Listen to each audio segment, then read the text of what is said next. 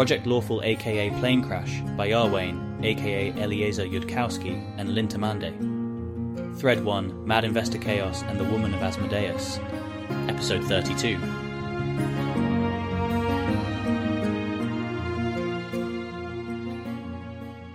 Carissa, after having spent an hour trying really hard to get herself to shut up, can't think of anything to say.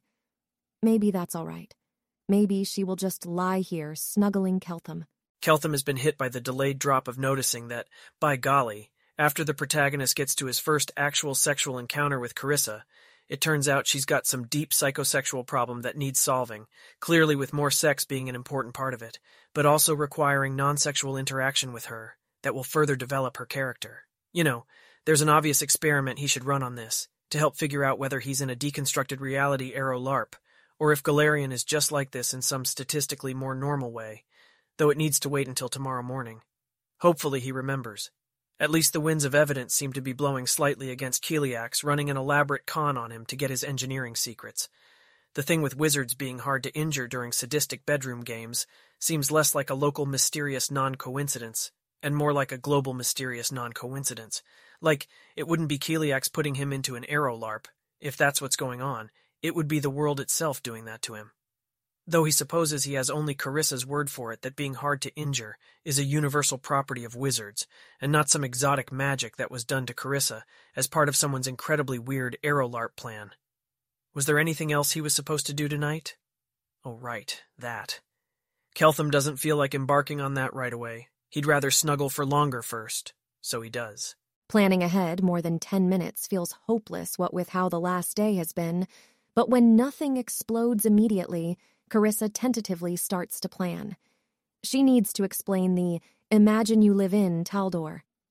Specifically plan to the rest of the girls. She also needs to warn them about ways they might plausibly screw up at having sex with Keltham. Also, she is doing a thing that people are trained in, namely seducing people into evil, and she's not herself trained in it, and she needs to correct that as fast as possible. Probably that can be lumped in with the other looming item on her agenda, which is check in regularly for correction since everyone's going to be reluctant to seek you out for it. And probably that should come first, as soon as she's done with Keltham, so she can set up the cover story conversation with the girls and maybe get guidance on what sex advice to give them exactly, except don't do what I did. If her mind is currently being read, she thinks sleepily, she wants a history book written for Cheliax, which diverged from Taldor, 15 years ago, when Hell won one of the endless civil wars. More details can be provided if needed, but she's not just going to think them repeatedly with no idea if they've been conveyed. Invisible Security Wizard will tap her lightly on the forehead with Mage Hand in a standard signal that she has been heard. So right now, Keltham can't tell the difference between the things that are incoherent because societies built by very stupid people are going to seem incoherent to him, and the things that are incoherent because the gods did them, and the things that are incoherent because they are a lie Cheliax made up on the spot. But the more he learns, the more he'll be able to tell, and not along dimensions they can predict. He'll see correlations in weird places. They cannot come up with a convincing lie about being an invented kind of civilization that he would want to work with. But if he'd landed in Taldor, he would be appalled about all the things that are appalling about Taldor, and then go ahead and teach all his technology, probably so they don't have to invent a civilization, they just have to be Taldor. Literally Taldor, down to every detail that might seem irrelevant because they don't know what things are going to seem irrelevant to Keltham. Taldor exists. It is a place that really can exist under whatever pressures Galarian puts on places, and it's acceptably stable enough that Keltham could go to work there. And it's culturally descended from the same civilization as Cheliax, has its own kings and queens and dukes, so it won't contradict what's already been said. So it's the best available lie. Taldor isn't ruled by hell. But it could be. Right? It has civil wars periodically. The church has probably contemplated the option of offering one party in those civil wars a contract like the Thrune one. And there are various geopolitical considerations against. Namely, that Qadira would panic and plausibly go to war with the entire continent of Avestan. Carissa is getting all of her understanding of geopolitics from drunk foreign adventurers speculating at the world wound. But that's because Qadira borders Taldor. Anyway, there's got to be a plan, right? Carissa's proposed lie is that the plan worked, and it's now 15 or 20 years later. Long enough for them to be able to attribute all the remotely good things about Cheliax to Hell, short enough that anything bad they can reasonably say. Hell hasn't had the resources to fix yet. It is in her professional assessment as the person snuggling Keltham the only lie that will hold up once he's less confused, and it'll hold up better the sooner they all consistently adhere to it. So the book is urgent. Tap again. Security Wizard has a running telepathic bond. He uses it to request this particular report go to Mylol at medium urgency. Carissa assumes all of her previous education on Taldor was misleading, so she's not going to do further planning until she can be acquainted with how the place actually works. Which is important. The lies won't hold up.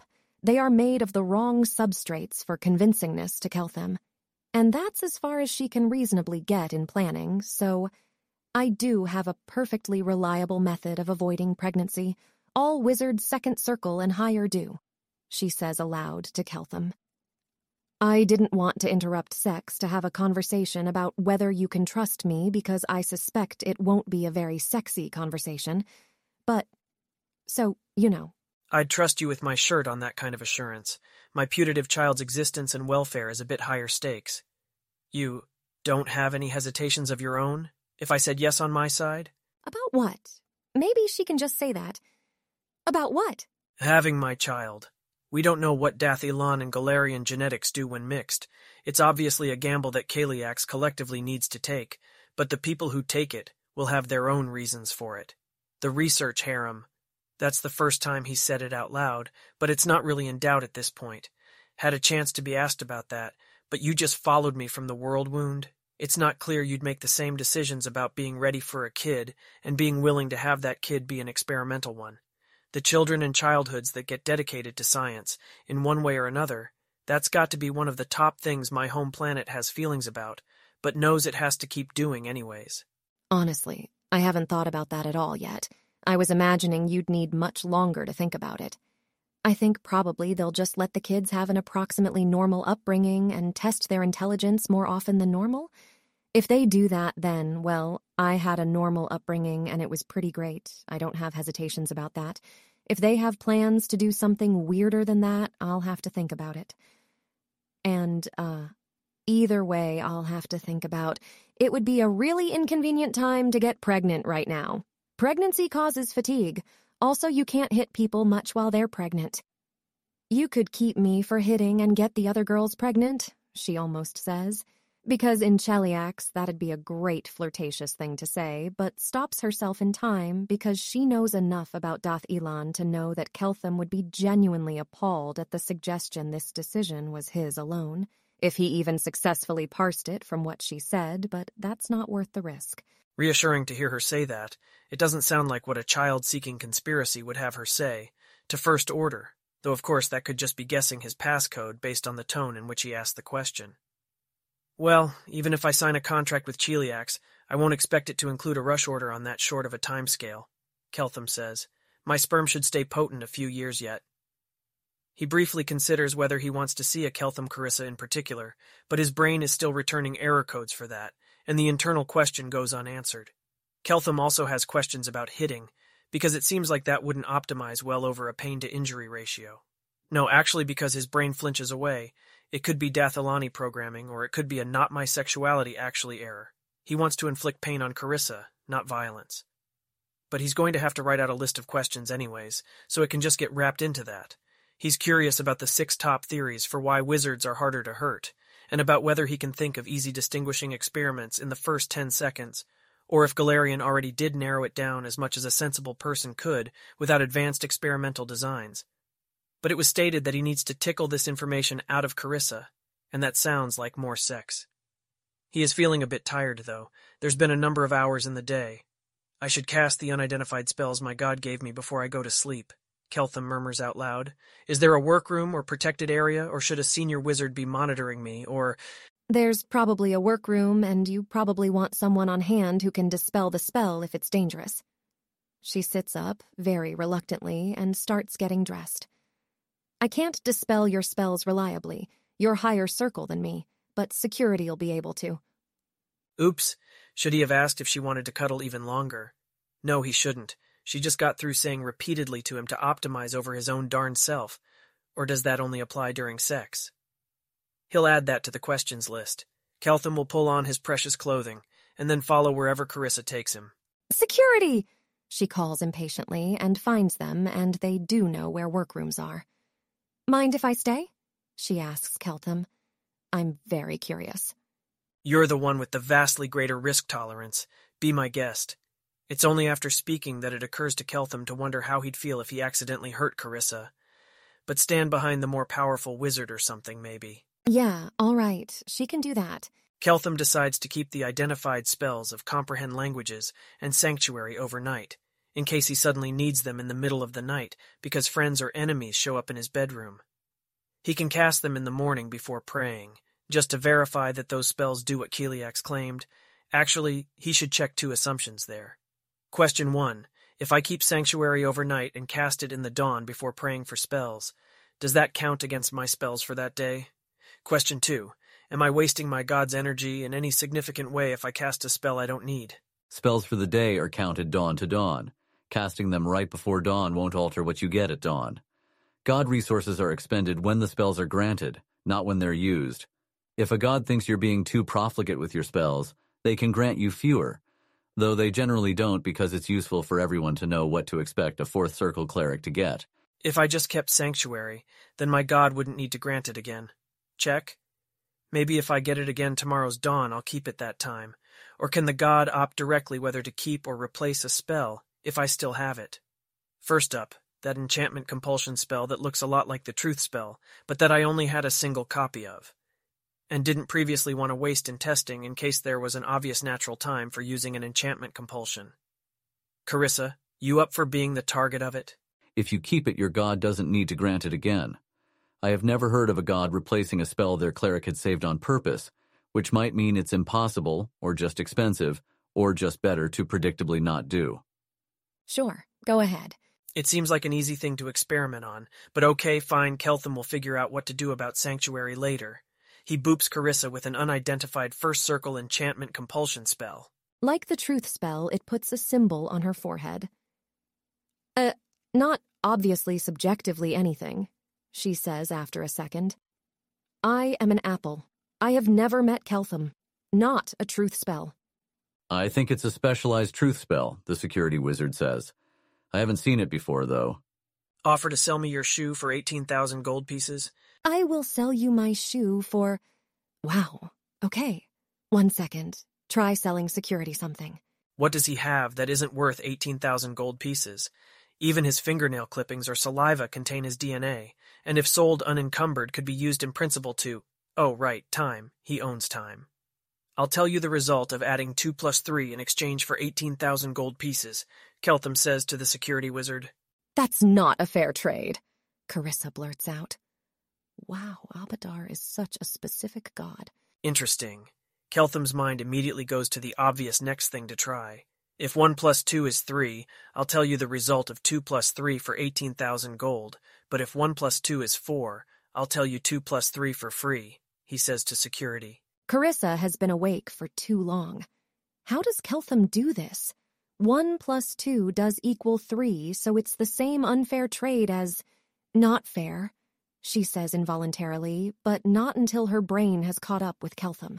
To Carissa. I'm about to describe a fair trade, try to claim falsely that it's unfair. To security. I'll tell you the result of 1 plus 4 if you tell me 3 plus 2. Not fair, declares Carissa. Well, that explains why there's a separate truth spell and a fair division of gains from trade spell. I was wondering if this one was just strictly more powerful, and maybe there's a way to use it that way, but it's a lot more cumbersome, at least if it doesn't rule out false positives.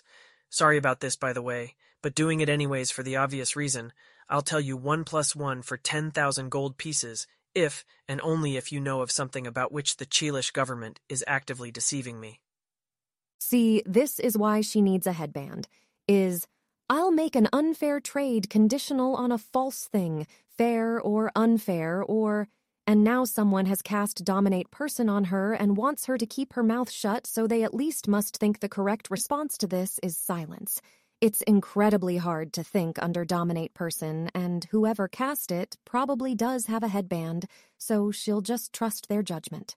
Keltham sort of wants to ask Carissa about more personal things, but that seems a lot less like fair play.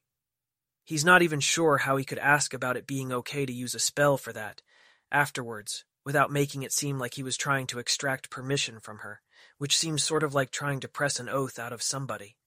There can never be non-self-originating requests to swear to something. There's standard keeper oaths after all.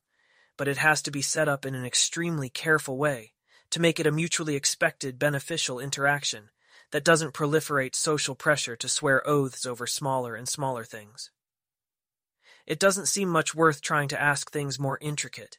He covered that territory with his earlier experiments, and if they could defeat the truth spell, they can probably defeat this too. Not sure how expensive it is to dispel something, or how hard it is on you to leave it up, but I'm fine if you want to dispel that now. It doesn't feel like anything when you're not trying to sneak deals past people, Carissa's mouth says for her. And it's probably short duration, and dispels are valuable. I don't mind leaving it up.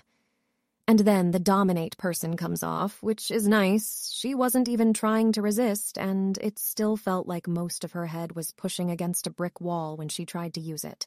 All right, I used up all my second circles already today, and next up is 3 third circles I don't understand. Evocation, divination, illusion. Third circle cleric divinations. Aura sight, which shows law and chaos and good and evil, detect splendor, detect wisdom, guiding star, but that's for navigation. Oh, that aura sight sounds like one he shouldn't give time for local governance to fake, just in case everybody here is secretly good. Casting the divination now, Keltham says, and goes through the brief gestures that feel appropriate to untying the spell and flicking it loose. Carissa is lawful evil. Security is lawful evil. There's another lawful evil outside the door. Keltham himself has an aura of law, but not one of evil. Lawful neutral? Keltham thinks fast enough not to say it out loud, in case they don't know that somehow, and don't like learning it. He doesn't count as evil or good. Or does he have enough good in him that it balances out? Or... That was aura sight, yeah. I wonder why my god would have given me that. You'd already know if one of the people here was secretly chaotic good or something, right? Do they not have access to this spell somehow? We do have that spell. People who aren't very powerful don't register, so there isn't a way to know for sure about the second circle girls. But you having the spell doesn't change that. That can't be the problem your god was trying to solve. When you arrived here, you didn't have a visible aura because you weren't very powerful, security says. You acquired it at some point after you were selected as a cleric. Your aura communicates that your god is lawful neutral, but isn't information about your personal alignment. The same for other clerics. A lawful neutral or neutral evil cleric of Asmodeus, if there were somehow one, would still read as both lawful and evil. You didn't think to mention earlier that my god was lawful neutral, Keltham says. He's actually puzzled by this. It seems a strange piece of info to withhold. Oh, that's a plausible reason why he got aura sight, so he'd know. But surely Chelish governance would realize that his god could, in fact, grant him that spell, sooner or later, if they didn't tell him, as apparently they didn't. Or just that Keltham would hear about aura sight somewhere and ask what he detected as. Keltham is confused by why exactly they would withhold that of all info. Shoot. Carissa's pretty sure that's just a straight-up error. They were considering in the hours after it happened whether to tell him it had been identified as Abadar or whether to tell him it was an unknown LN god, but she wasn't personally going to tell him because she doesn't have aura sight and ostensibly isn't getting routine reports on him. Then the Nethys thing and the Otolmans thing and the devil refusing her soul all happened in quick succession, and apparently no one ever took Keltham aside with the news. It's not her error in the sense that she isn't the person who was supposed to do it. It is her error in the sense that she could and should have ordered it. Her paying attention to it would have been adequate for avoiding it. She thinks loudly that it makes no sense for a hypothetical Chelish security that was hiding nothing not to have noticed that, so she can't think of anything better than apologizing, explaining that Aura Sight is also possessed by Chelish security and that they knew Keltham's god was lawful neutral and assumed Keltham knew that because people generally do when selected by a god. And there's a team of people researching god symbols and intending to report to him on candidates for who his god is, but all they have at this point is a moderately useless long list. First, you didn't know, security says, sounding surprised right back. People sense when they're chosen, not which god, if it's not a god they're very familiar with already, but which fundamental forces they're touched with. And you're not from around here, right? I apologize. We noticed around midday and then set a team of people trying to figure out which god it might be, and they were going to report to you when they had anything better than a list of all the known lawful neutral gods. He said chaotic evil, and I was confused about that, but I haven't got Aura Sight. Do you have a person you're supposed to report all instances of being confused to? Security snaps back at her. Yes, I'm sorry. I was confused about a lot of things today. Keltham is currently confused about whether the security guard and Carissa already know each other. That seems more like an intimate co-founder interaction, or two keepers on the same level of organizational lattice, than a security officer talking to an unfamiliar non-security officer. He decides not to point this out, in case it's symptomatic, say, of their being part of a set of play actors who all know each other and aren't good at pretending to be strangers. His hypotheses on how the people around him could be trying to deceive him keep foundering on all the ways they'd have to be simultaneously good at it, and also bad at it, in order to explain the details of his observations. Still, Keltham doesn't neglect to note that the whole thing rings slightly false, and more like they had reasons for worrying about him acquiring the info that his god was lawful neutral, though what to make of that, he has no idea. Evocation or illusion next, Keltham says. Third circle cleric evocations would be... There's one to disrupt the summoning magic of summoned creatures. I'm going to be seriously alarmed if you've got that. One that gives the aura of lawfulness devils have, and one that does a really bright light. Helping Hand is third circle. It can find anyone within 5 miles and sort of gently, politely, repeatedly point them in your direction. Doesn't make a lot of sense for this situation. Do you know yet how to see if it's instantaneous or has some duration? Instantaneous ones look like they're rigged to all go off at once. Ones with a duration look like it'll hold stably for a bit on its own and decay slowly. Keltham inwardly stares at the truth spell he has remaining, first to come to mind as effect over time, then at his other spells. Either I can't tell the difference at all, or none of the spells I got today were instant, Keltham says, hesitantly after a while. Okay.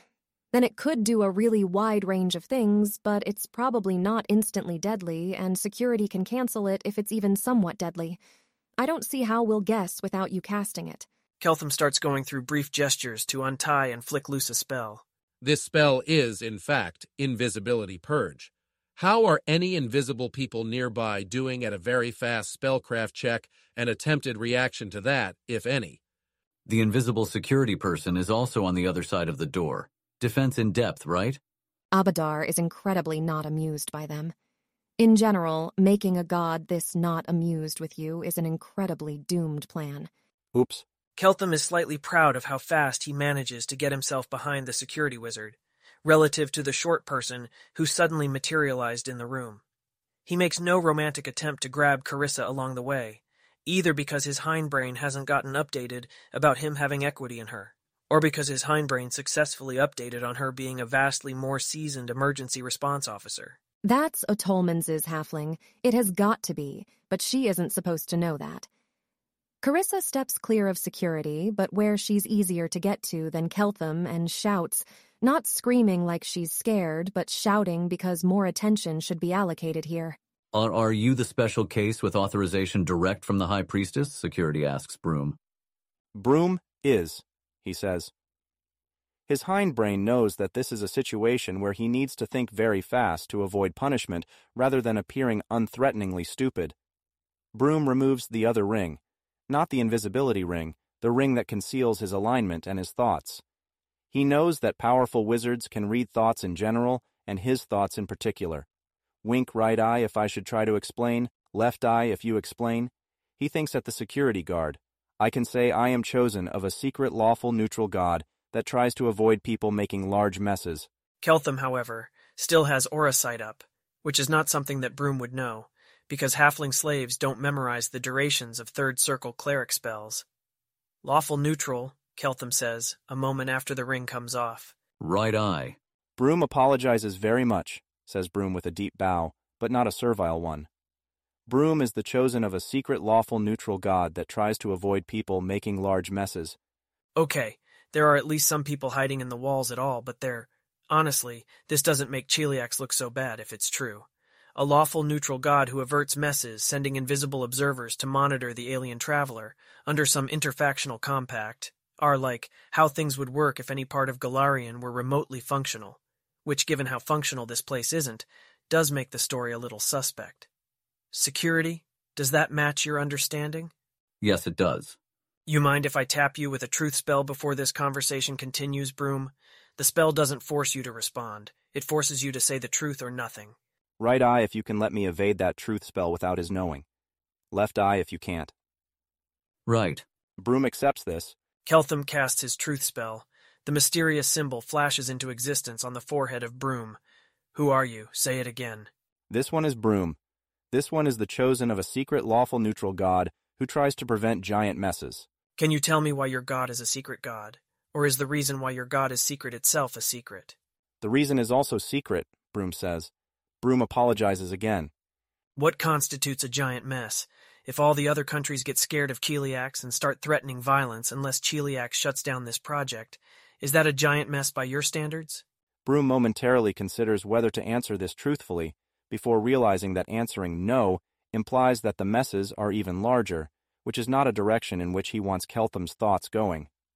A mess is a mess, Broom says. My god decides. What do you do if you determine that I'm about to make a giant mess? Stab you before you can destroy the world. Tell my god, tell the great wizards.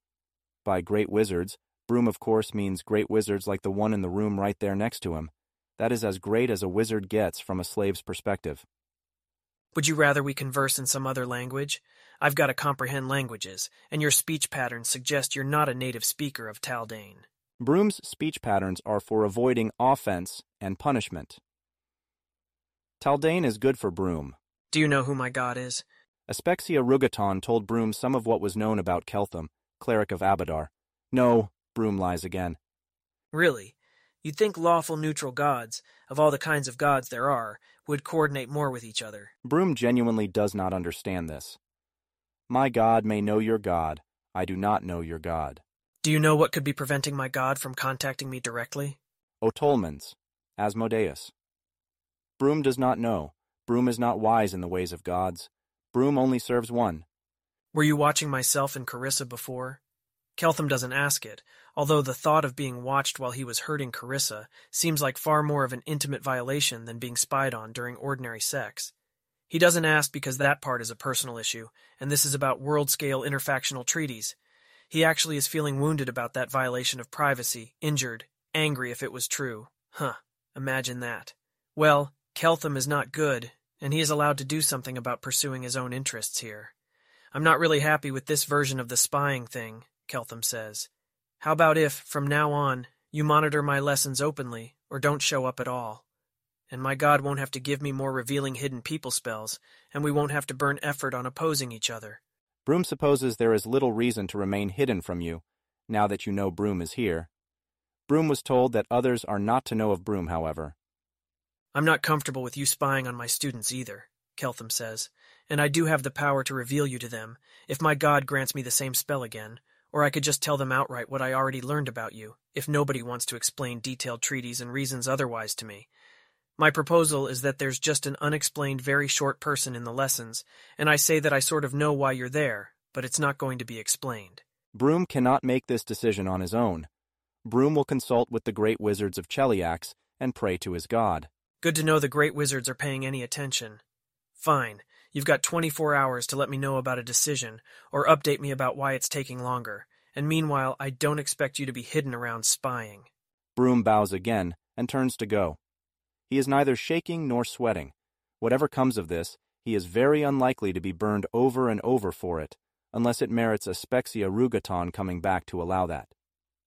Keltham will spend a few moments breathing, trying to get over the shock of adrenaline followed by the shock of wounding, when he realized that if this person was here at all, it was probably because that person was following him and Carissa around, spying on private moments.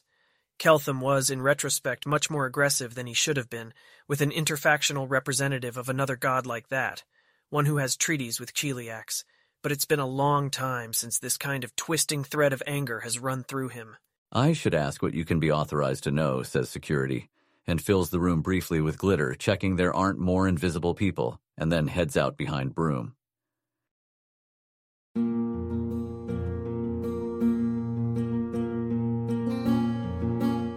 If you wish to support this AI reading and others like it, please visit patreon.com/AskWhoCastsAI. Any help is appreciated. And thank you to executive producer John Doe 7776059.